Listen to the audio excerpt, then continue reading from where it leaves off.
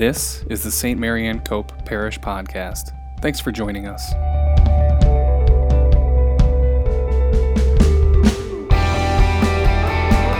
St. Mary Ann Cope Parish is the community of Catholic believers from Lakeland and Solvay, New York, located in Syracuse. Our podcast is here to help encourage and edify you in your faith.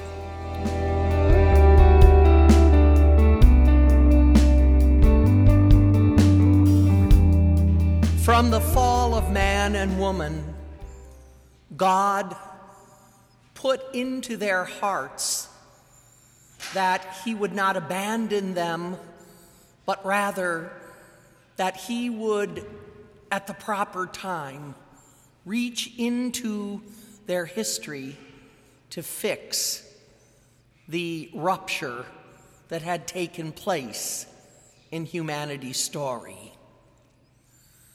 And so the prophet Isaiah, being the major prophecy of the season of Advent, speaks of that messianic hope, the hope of the Messiah, that He will come and He will save Israel from its misery. And of course, as the chosen people, Israel was to declare to the world who God is and what God's intention is for His people. And the Lord spoke through the prophet, through deep communion with the prophet, that this redemption, this fix, would take place not in the display of a political campaign by a monarch or a warrior, but rather that this fix would take place through an incarnation. That God would not rely on anyone, any human being, but rather that God would do it Himself. For only God Himself could fix what had occurred in human history through man and woman's disobedience. And so Isaiah foretells that this fix would take place through a young, humble woman who would conceive and bear a son, but that this would not be an ordinary son, but that this son would be Emmanuel. And that's why on this fourth Sunday of Advent, the Church declares and pleads with God, O come, Emmanuel. O come, God be with us. Because where God is absent, we have the foretaste of hell. Where God is present, we have the foretaste of heaven.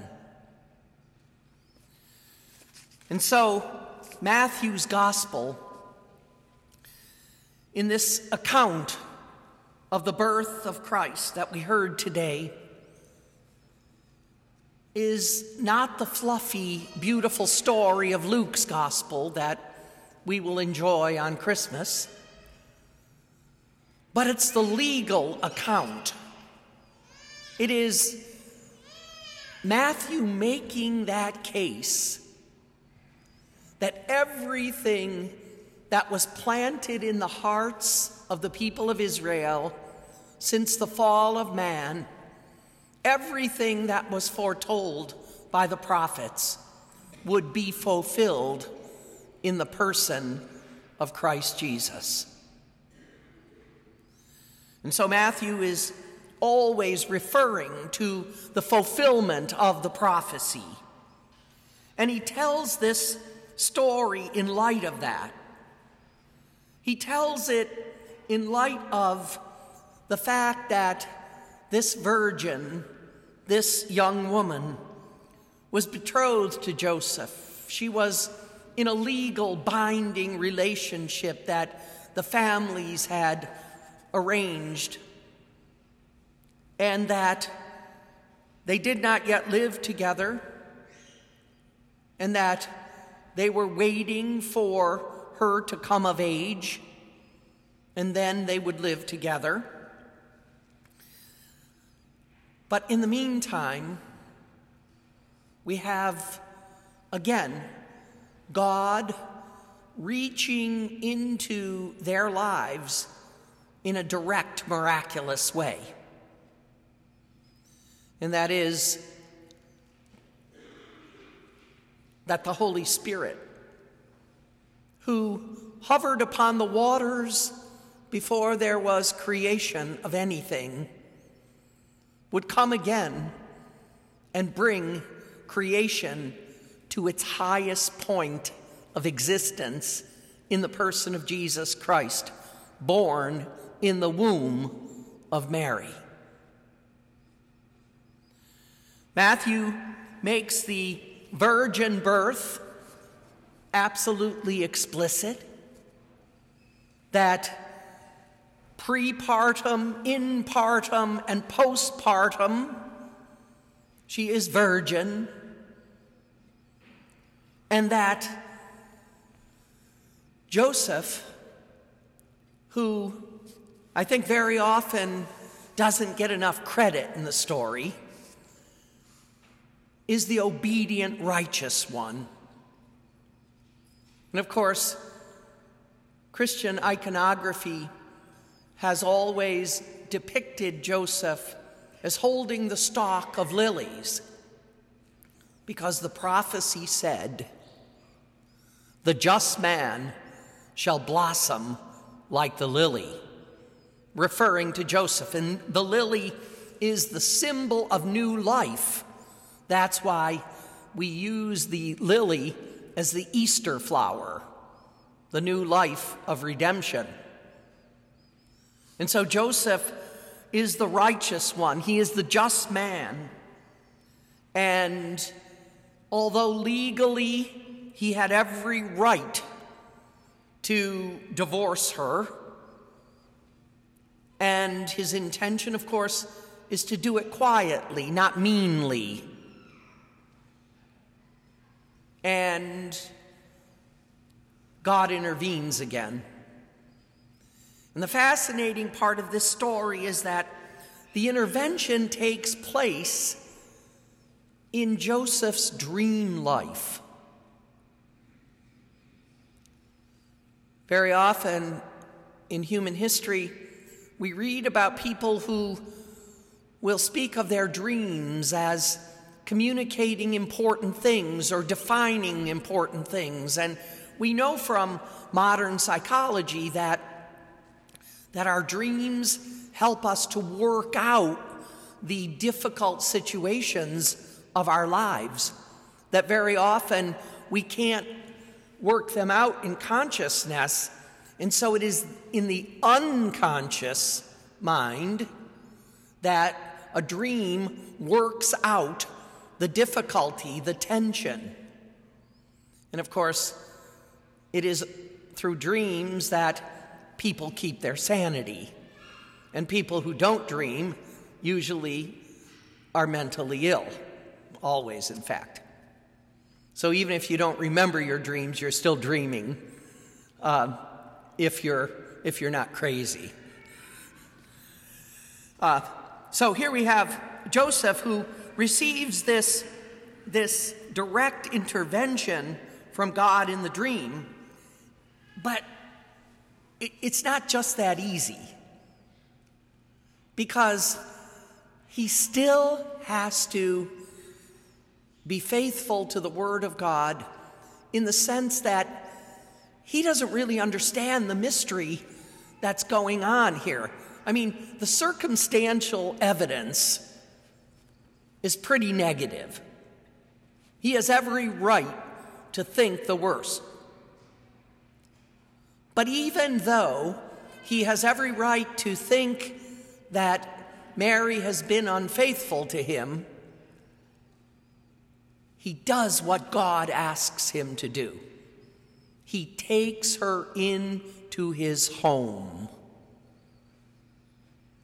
And that is how his justice is manifested. His absolute obedience to the Word of God. Absolute obedience. And herein is the crux of this account. That obedience to the Word of God, be it done to me according to thy word, Mary said. Joseph takes her into his home, makes explicit his obedience to fulfill what would take place. That she would conceive, she would really be pregnant, Matthew says to us, that she would bear a son, that he would be God with us. And there's another aspect of the story that Matthew needs to make sure you understand. This is God. Jesus Christ is God. Jesus Christ is the second person of the Blessed Trinity. Not just a good man, but he is God himself. And his name will be Jesus, or Yeshua, Joshua. And Joshua means God saves. And so Matthew declares that legally, through Jesus Christ and through his intervention in the world, that humanity is saved. Yeshua, God saves. My brothers and sisters, in order to truly celebrate the depth of the Christmas mystery, it requires obedience to God's word. It requires the obedience of a people who can put their own agendas aside and truly discern from God what he asks of us. What he asks of us in our homes, in our communities, in our work, in our places of recreation, in all the discourses of our lives. What does God ask? God asks Jesus' most important value, charity. God asks what he rewarded in Joseph, justice. God asks that what he rewarded in Mary, that we do what we say. That we don't just talk about it, but that we make it happen. And that takes the courage of saints, the courage of martyrs, for true Christmas to happen in our midst. So, my brothers and sisters, on this fourth Sunday of Advent, with just a few days left until the church proclaims the Christmas mystery, examine your hearts and ask for the courage to bear Christ from your soul to the souls of those most in need. Thanks for joining us on the St. Mary Ann Cope Parish Podcast. If you have questions about St. Mary Ann Cope Parish, our locations, our for any of our ministries, visit us online at stmariannecope.org.